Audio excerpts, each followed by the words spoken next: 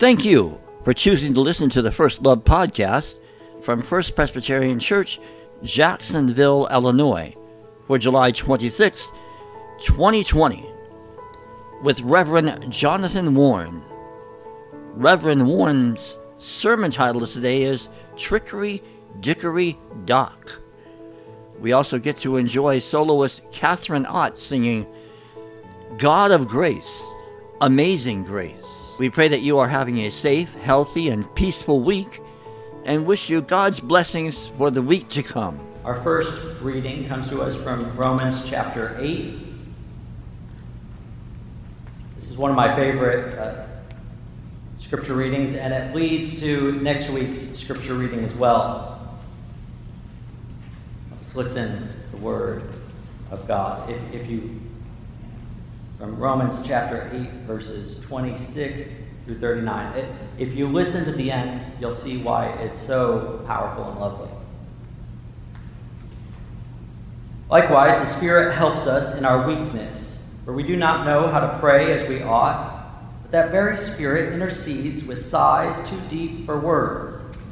And God, who searches the heart, knows what is the mind of the Spirit, because the Spirit intercedes for the saints according to the will of God. We know that all things work together for good for those who love God, who are called according to his purpose. For those whom he foreknew, he also predestined to be conformed to the image of his Son, in order that he might be the firstborn within a large family. And those whom he predestined, he also called. And those whom he called, he also justified. And those whom he justified, he also glorified. What then are we to say about these things? If God is for us, who is against us? He who did not withhold his own Son, but gave him up for all of us, will he not with him also give us everything else? Who will bring any charge against God's elect? It is God who justifies. Who is to condemn? It is Christ Jesus who died, yes, who was raised, who is at the right hand of God, who indeed intercedes for us. Who will separate us from the love of God? Will hardship, or distress, or persecution, or famine, or nakedness, or peril, or sword? As it is written, for your sake we are being killed all day long. We are counted as sheep to be slaughtered. No, in all these things we are more than conquerors through him who loved us. For I am convinced that neither death, nor life, nor angels, nor rulers, nor things present, nor things to come, nor powers, nor height, nor depth, nor anything else in all creation will be able to separate us from the love of God in Christ Jesus our Lord. This is the word of the Lord. Thanks be to God.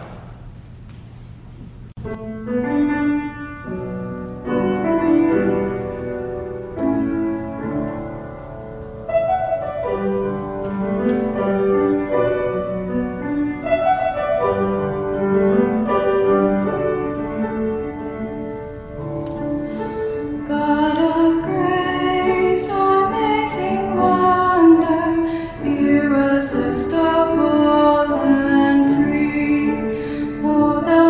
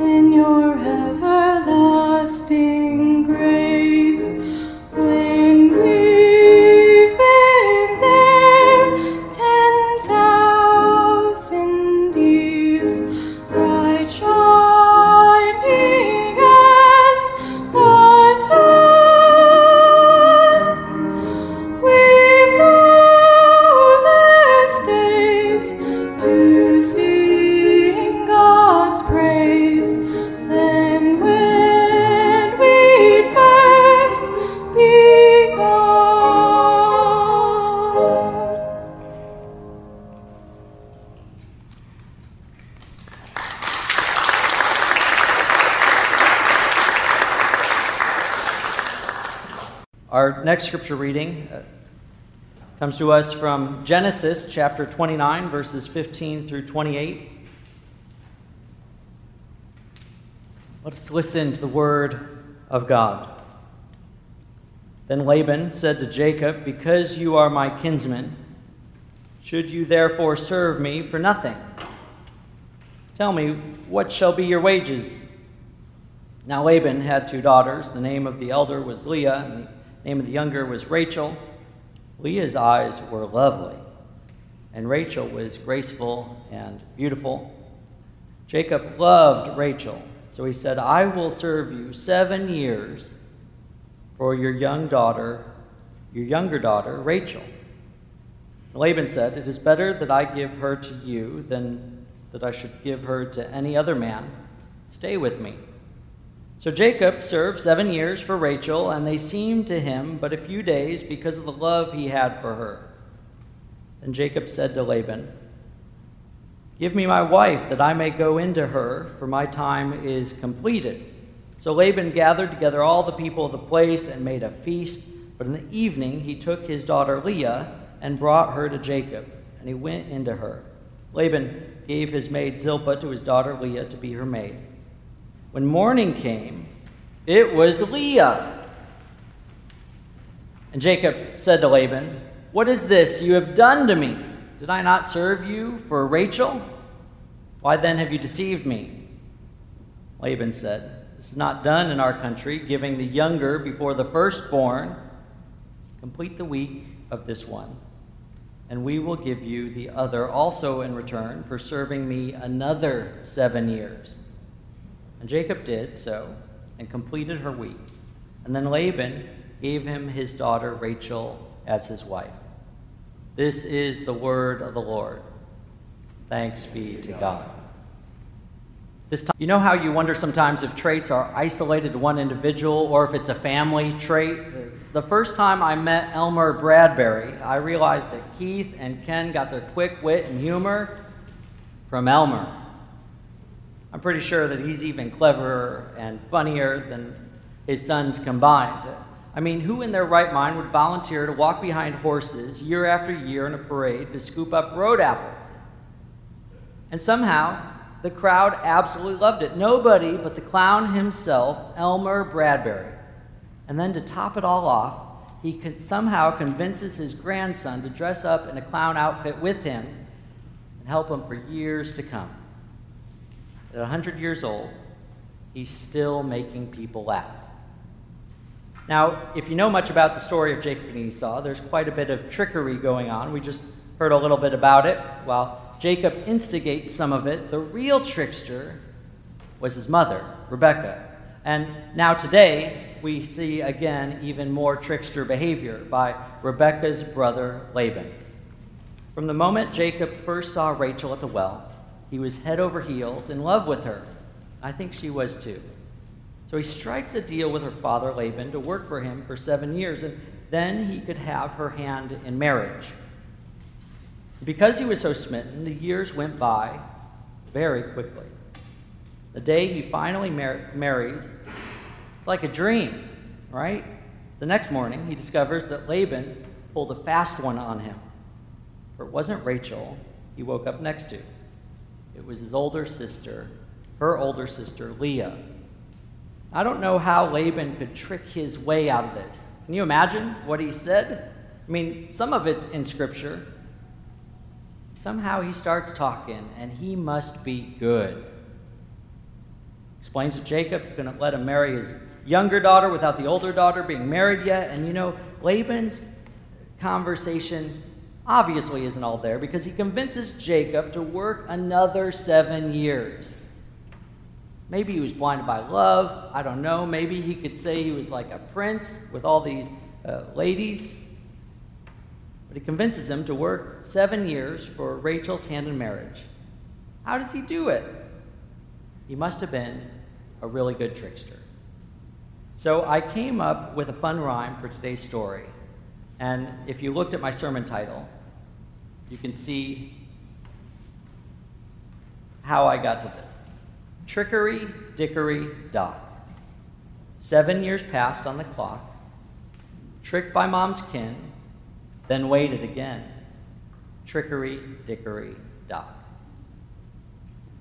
There are trickster stories all over the Bible. Many are when the underdog defeats the champion, when the misfit receives the blessings, when the poor or widow receives justice. And to some extent, we like these tricksters. But it's complicated because tricksters lie and joke and become problematic. In fact, not all tricksters in Scripture or in life are good. For instance, in Scripture, Satan's a trickster. At the Garden of Eden, the snake tricks Adam and Eve. Satan's at it again with Job and his friends. Poor Job. When Jesus is in the desert for 40 days and at the Garden of Gethsemane. So we don't like con artists, liars, swindlers, trickery that manipulates and gives power to a few while harming many. So if trickery in Scripture can be good or bad, then how do we explain this? How do we share this with our kids? It's really hard, right? Professor Dr. Miguel de la Torre, a liberation theologian, shared when he was growing up in America, he'd hear this phrase, with liberty and justice for all.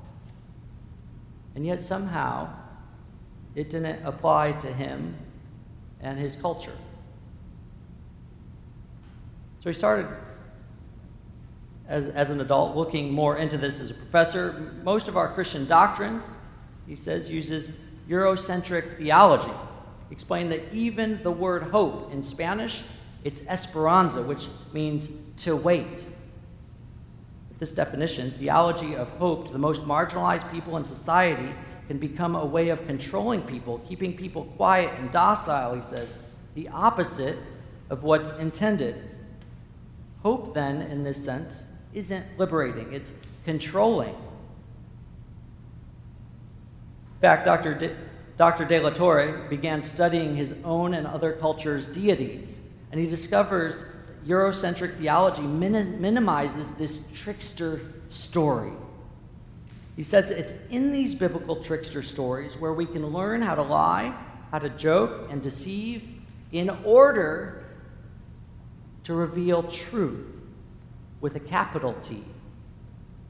So being a trickster is sometimes the only way to ethically draw out the flaws of the power structures and move closer to liberation, so that we could be a people with liberty and justice for all. He goes on to explain that in our faith, Jesus is the biggest trickster of them all. You know, early in Jesus' ministry, while Satan's trying to trick Jesus in the desert, Jesus eventually has the last laugh. 3 years later, when he ends up pulling the biggest trick on everyone as he's crucified on the cross, which on the surface appears that he lost to the most powerful in the world. Yet it's in this trickery we discover he's pulling all the strings. And 3 days later, he rises from the dead, defeating sin and its power in the world. This trickster turns everything in the world upside down. Jesus gives power to the marginalized, the incarcerated, to the widow, to the hungry, to the sinner. Trickster tells us the truth of God's kingdom. The last become first, and the first become last. Okay, so that's way more theology than most of us care to hear at this time in the morning, so let's continue with this nursery rhyme. Trickery, dickory, dock. Liberate the clock. Lie, joke, reveal. Jesus' truth is real. Trickery, dickory, dock. Congressman John Robert Lewis died last week. Lewis grew up in Alabama preaching to chickens when he eventually went to seminary in Nashville, Tennessee, and in his free time, he studied and practiced nonviolent resistance. He and many students began sitting in protest at all-white lunch counters, and in this, he discovered it liberated him.